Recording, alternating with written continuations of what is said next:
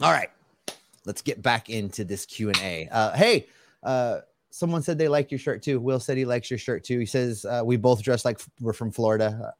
Yeah, these shirts are pretty tacky.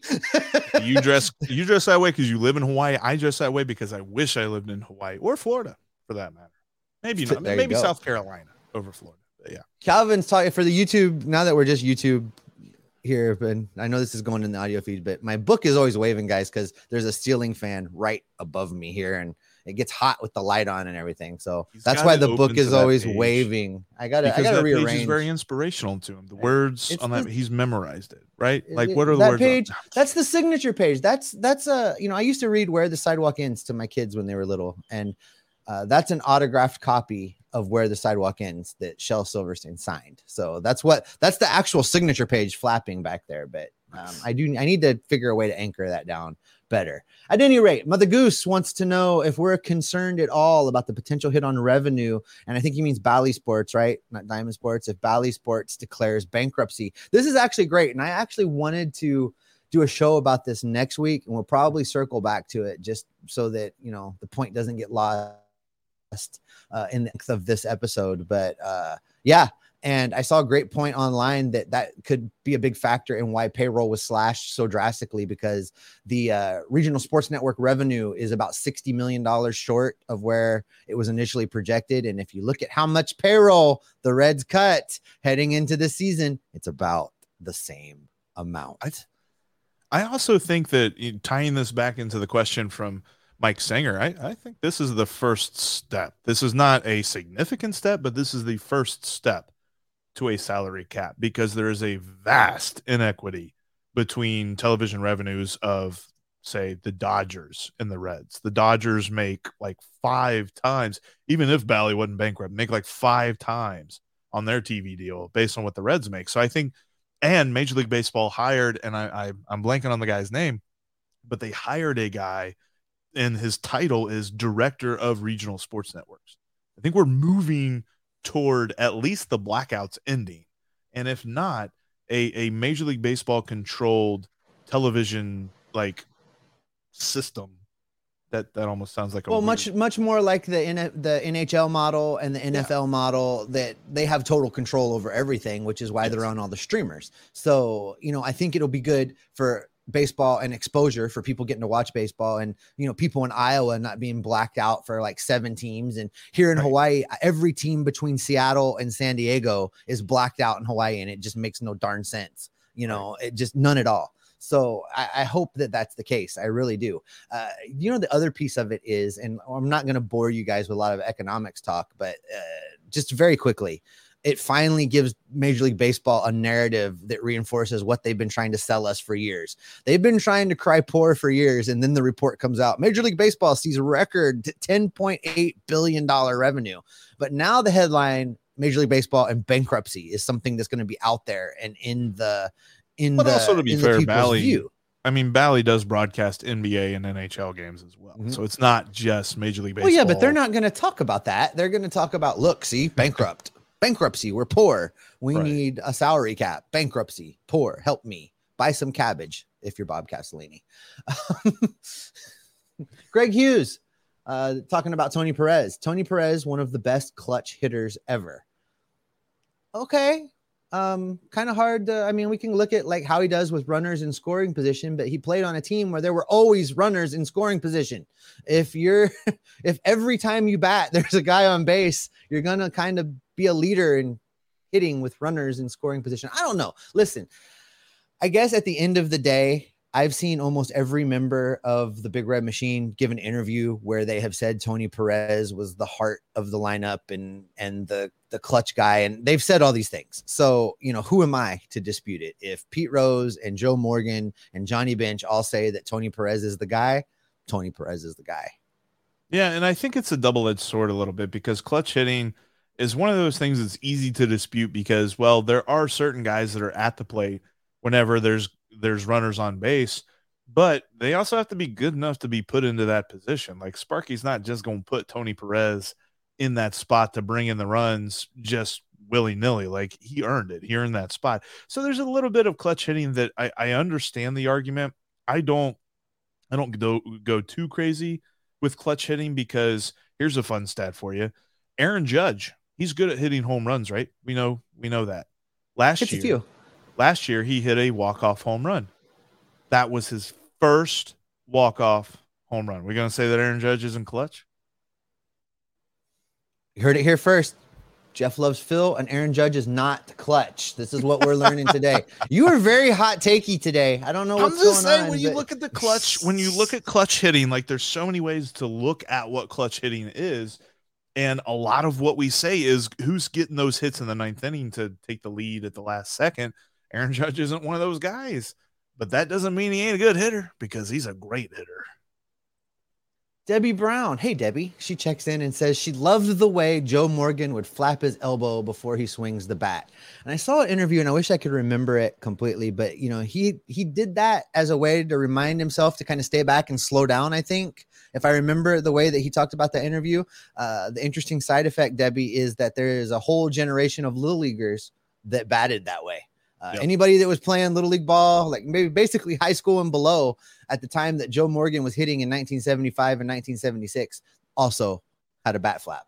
I always remember those machinations that different hitters had, especially when I was growing up playing little league, because I would do like with Sean Casey, like readjusting your gloves 27 times before a pitch, or Nomar Garciaparra, the way he did that, or different, you know, waving the bat like Gary Sheffield or something like that. And I just did it because I saw them doing it. I didn't know there was a reason that they did it. And then you learn, well, they literally work that into the routine because otherwise they'd be way off. And it was just their way of getting back on time. And it was like, wow, okay, I get it now, because your coaches would always tell you, stop doing that crap. You don't know why you're doing it. And I'm like, yeah, I do. You know, Gary Sheffield did it and he's really good, so I'm going to do it too. It's like, no, that's not it at all. I'll take you a little farther back than Jeff was talking. When I was a kid, I remember a lot of guys trying to bat like Julio Franco with the bat all the way up, pointing with the head of the bat, pointing back at the pitcher. I don't know how anybody hit the ball like that. But speaking of Julio Franco, did you see him on Twitter about a week ago, taking reps in the batting cage, just mashing at age 50 something? I'm like, of course he was. Guy was still, built to by the way, still batting with the head of the bat pointed at the pitching machine. I remember trying that, and I was like, it was great. It just seems like extra work to get set up and get ready and get locked and loaded. And you're just like, yeah, I didn't need help batting worse. I know that. Greg Hughes makes a point. Rose played hard every game the Rose way. Pete Rose's successes come in from multiple directions. Obviously, statistically, Pete Rose had a lot of success. He was around a long time, and he hit the ball at the major league level, the highest level, for a long time, and managed to get 4,256 big league hits. Never going to be broken. That record will never be broken. But there's something to be said for this comment. Pete Rose played hard every game. This is Greg Hughes again. The Rose way. I think that, combined with the fact that he was a Cincinnati kid in Cincinnati, playing blue collar style, you know, basically you could fully envision him cracking a beer at third base in between belly flops, you know, that style. That you know, that Charlie Hustle moniker that he carried. I think all of those things formed the perfect storm to make Pete Rose one of the most popular players of that generation. Because let's face it, dude was never marketable, even before all the off-field stuff. He was not really like, this is not the guy you're going out to hire to be your spokesman on a lot of things. Right. You know, he's not Hollywood pretty. He's not, you know, that guy, but still the town loved him. Yeah. And I always think that it's important to know, like, there was something he did to stay in shape. There's no way that like he like got off the field and just, you know, started popping beer curls, beer curls, yeah, man. I mean, the 24 packs are heavy. Nobody ever talks about that. Nobody ever talks about it. They never talk about what he did to stay in shape. And I just think that is something that should be shouted out too, because you don't just be durable. You can't just be indestructible. No, none of us are Superman out here. Like, you got to do something to be that durable and do what he did, because, You look at different players across sports like Dwayne Wade. Dwayne Wade got hurt a lot. He played super hard, and I mean, he run full on into the padding and stuff like that to save a ball out of bounds, but he still got hurt. Everybody gets hurt. And just the way that he was able to avoid any sort of just career-altering injury throughout all of those amazing seasons that he put together is just phenomenal. A lot of those guys, I mean, that's why I read all of those ages and links of careers. That whole generation, maybe guys were just tougher back then. I don't know. Here, I'm going to piss everybody off now, Jeff. Was everybody just tougher back then? Is that what it was? Where like, what was going on? I don't know. Yeah. Mark McWhorter. Hey, Mark. This is a good question, Jeff. Who will be the 2023 Cincinnati Reds team MVP?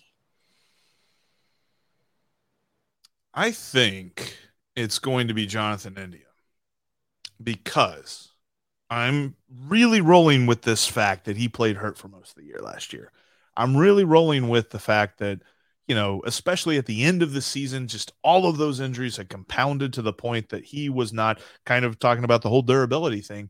He was just not able to be at 100% at any day of the week past, like, you know, the end of July, maybe even before the Field of Dreams game when he had that compartment syndrome thing. So I think that overall he's going to be much more healthy this year. He's going to come into camp fully in shape, fully ready to go, and just absolutely killing it. I think that Jonathan India is going to be this team MVP. I'm taking Tyler Stevenson. He's going to catch over 100 games. He's going to play in 140 or 150 games. He's going to hit 40 home runs, and he's going to be in the conversation for baseball's MVP, not just the Cincinnati Reds MVP. There is your hot take of the day. I like it. Jeffrey Morgan. Do we think that the Reds would trade Joey Votto away? Do we think that he could be a Blue Jay?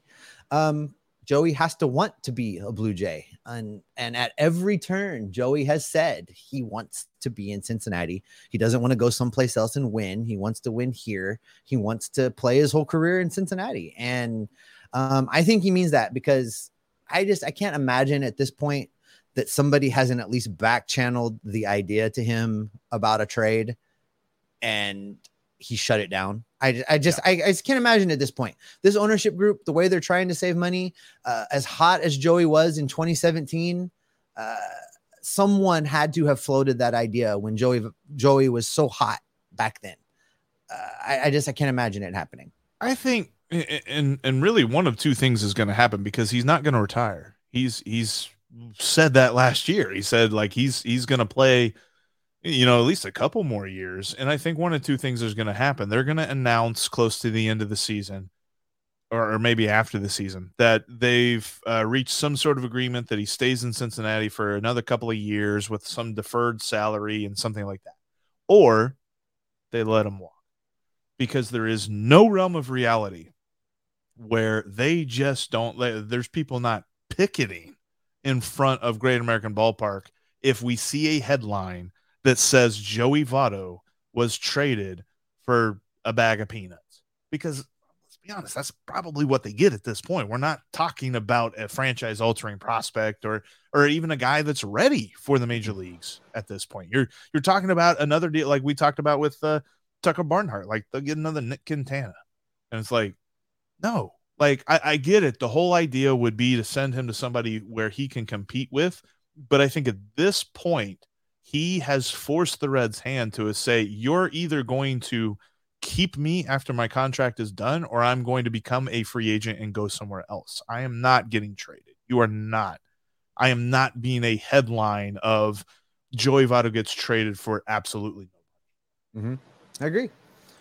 Mr. Juan has a two-parter here, Jeff, and we're going to circle back into the salary cap era here. Mr. Juan says, why do we need a salary cap? Let stupid owners make stupid decisions and learn from them. He goes on to say, the Indians and Rays prove all the time that you don't need a high payroll to be competitive in this league. Well, slow your roll there, Mr. Juan. Let's see what the New York Mets do this year. If the New York Mets go out and win 115, 120 games with what amounts to an all-star team, it's going to send a clear message. And that is that Steve Cohen's not messing around. He's going to spend $500 million a year, whatever it takes. Remember, the Mets luxury tax just the luxury tax is more than the Reds payroll.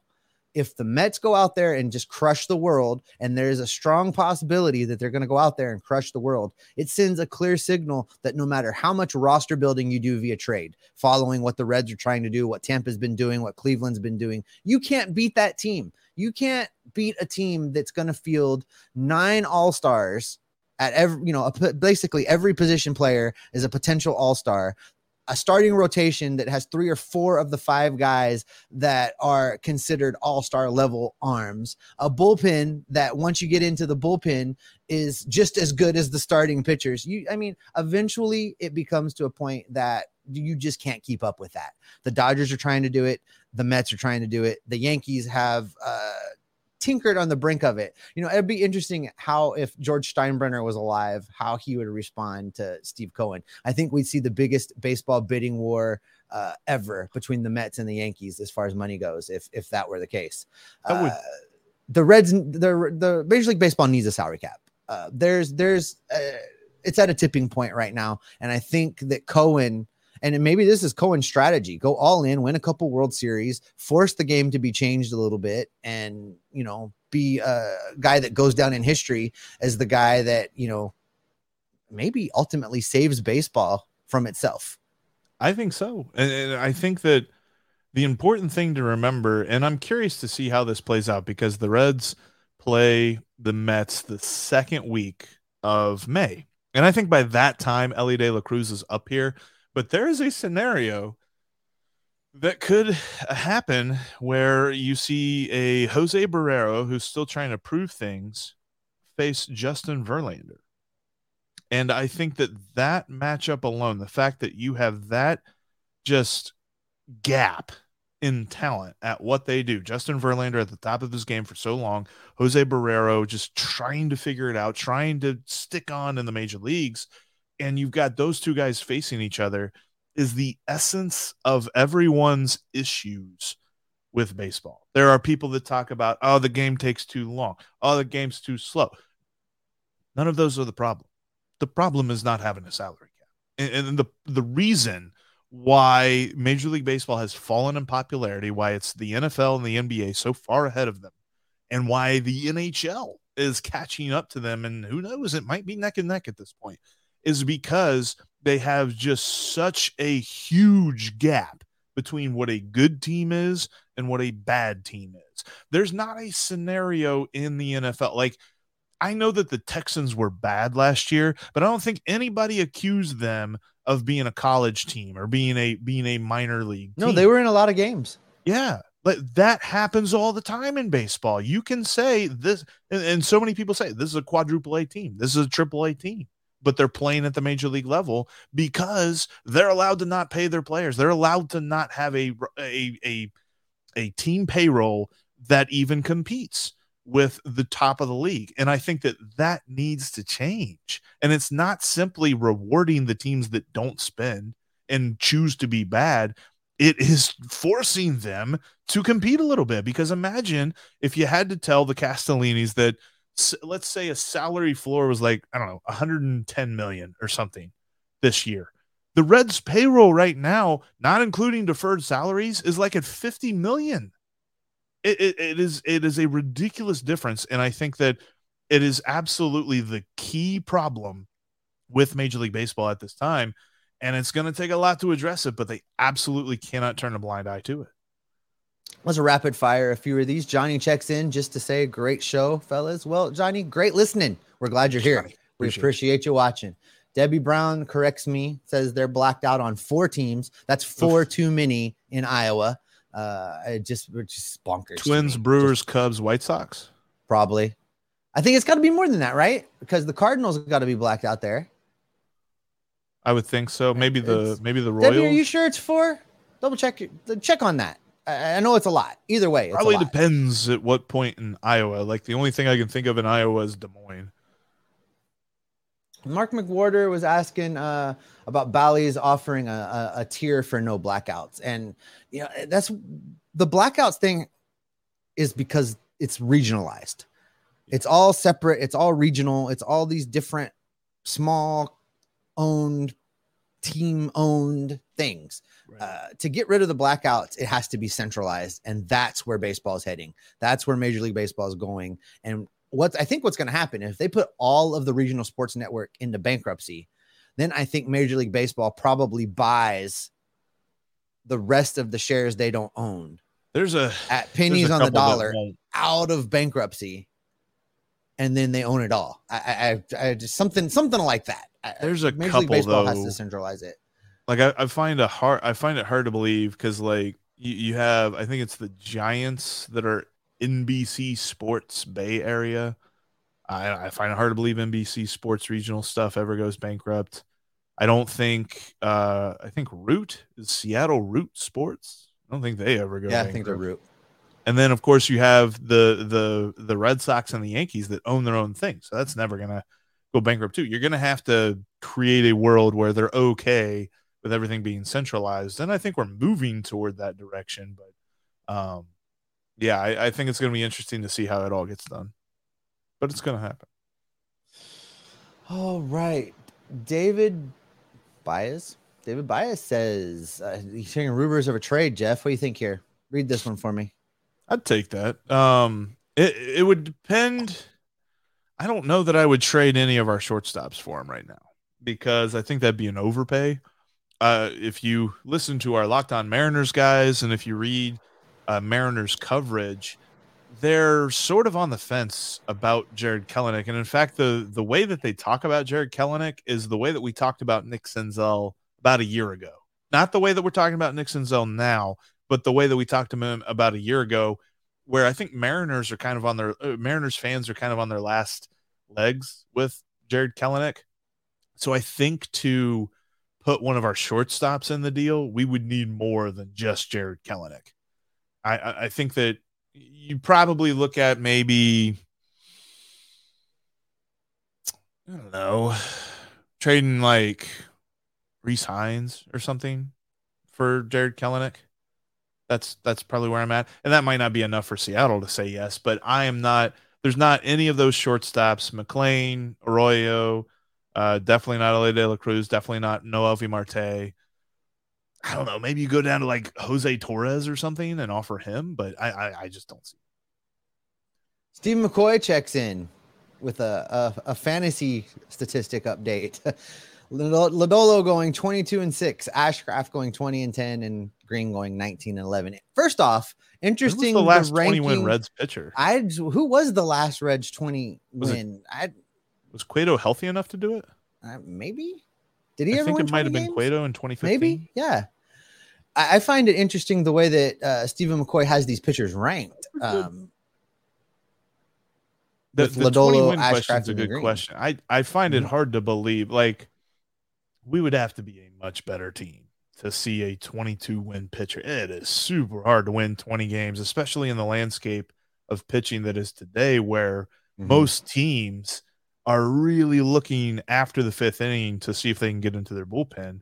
And in some cases during the fifth inning, and you still have that rule that a pitcher has to throw 5 innings to be the pitcher of record. So I just don't know. I wonder, that's a good question. Maybe we'll dive into that next week, is who is the Reds' next 20-win pitcher, and we will consider all avenues as to how that could happen. Yeah. I think 20 wins, much like some of the other statistics in baseball with, guys stealing 60, 70 bases, and like some stats are just going away. They're not going to come back. And I think 20-win seasons are probably one of them. The way the pitchers are pitched now, I just don't see how it's possible, at least not with any consistency. Hayden Mayer says he thinks the salary floor is more important to have than a salary cap. Well, it's certainly going to be one of the requirements to get the players to agree to a salary cap.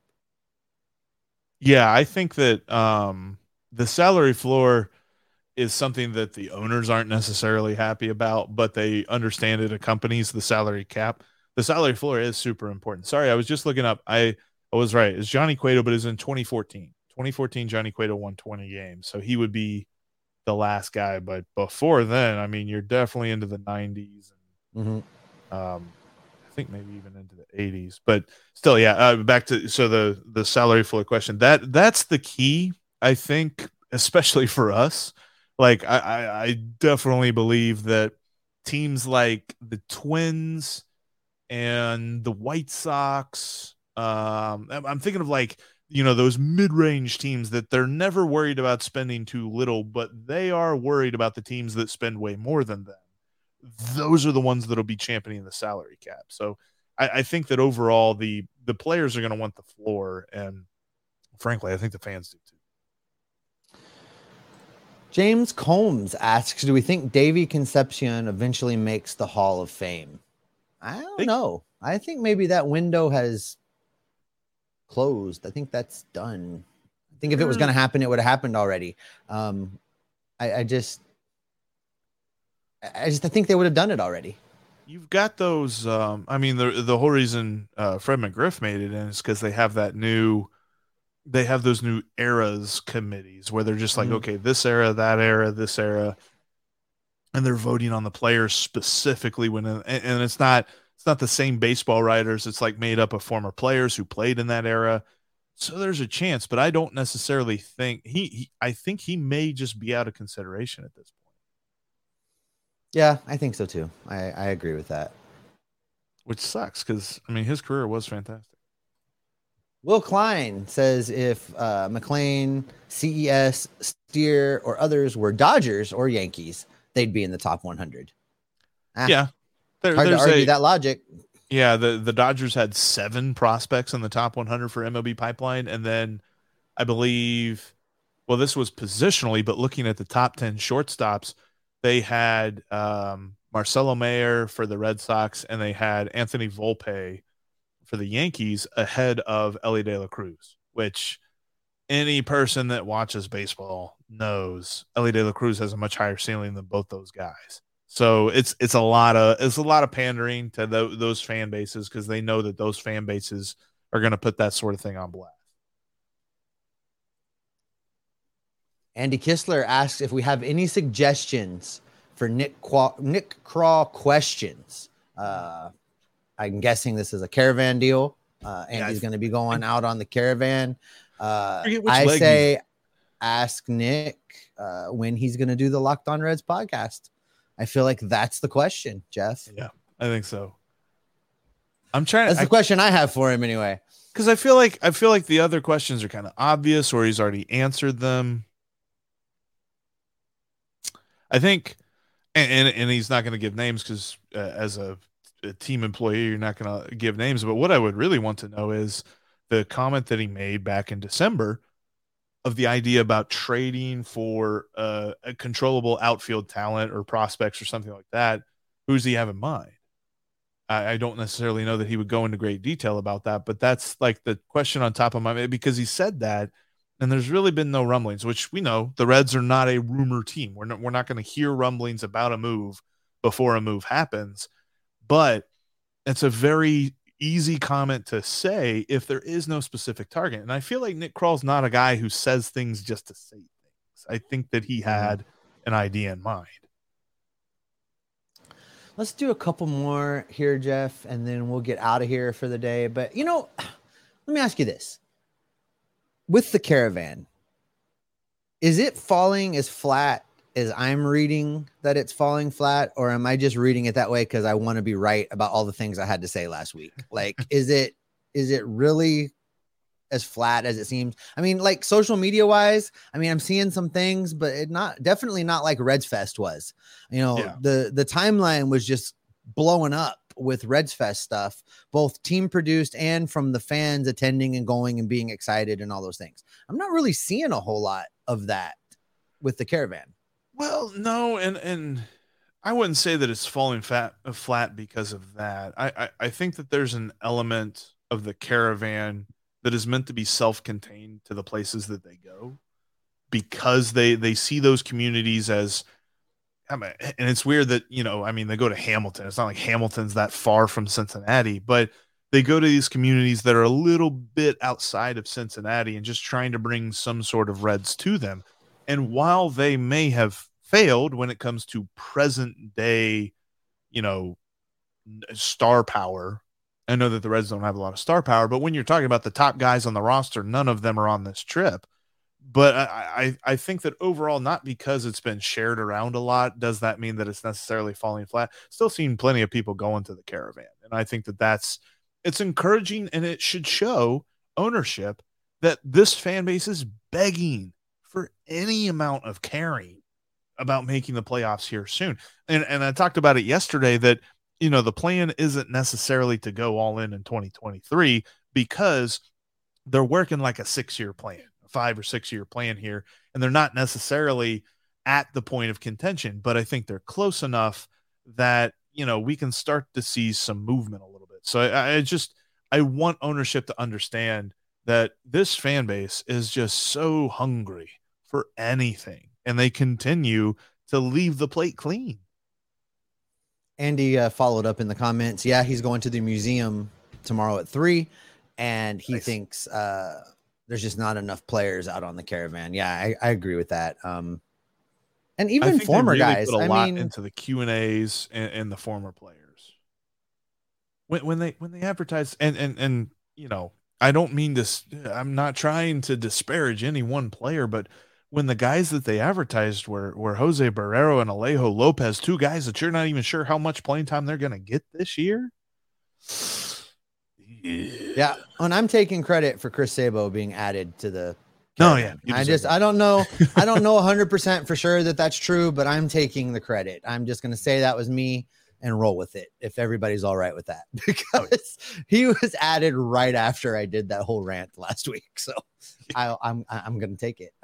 Greg says, you got to win if you want fans to drive 4 or 5 hours. And that's true.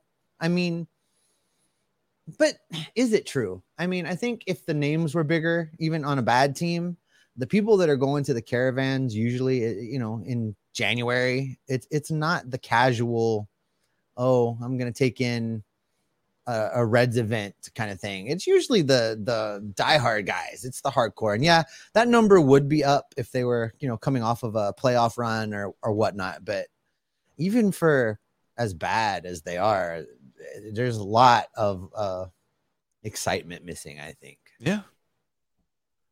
All right, Jeff, I think that's it for the day. What do you think? I like it. I think we hit a good point. I appreciate everybody for participating, for jumping into the comments section. Thanks for watching us here on this live Aloha edition of the Locked On Reds podcast. Steve, we got a lot for folks coming up next week. Only a couple more weeks of, that truncated schedule. Week of February 13th, we're going to be back to 5 days a week because pitchers and catchers will be reporting then. Cannot wait. Baseball is coming. That's going to do it for this edition of Locked On Reds. Thanks for making us your first listen, as always. I don't have the rundown in front of me. I don't know who we're promoting this time, Jeff, but I can tell you this. We're going to continue to be monitoring the transaction wires. We're going to keep looking for rumors. I think Nick Krall is going to be scouring what teams are doing. Even though he says they're done, they're not done. The roster is set. It's not really set. There's some stuff coming. It's just not going to be splashy. And Jeff and I are going to keep you locked on that and locked on Reds every single day. But also, I was just thinking promotional wise, next week, Locked On Fantasy Baseball returns. That's right. For everybody that's a fantasy baseball fan, a fantasy baseball enthusiast, Locked On returns. It's Locked On Fantasy Baseball. You're going to love it. Matt and Dom are awesome. Got a lot of great insight. They've got their own website with rankings and all that other stuff. They're going to help you win your league. So you're not going to want to miss Locked On Fantasy Baseball starting up next Monday. Thanks, everybody.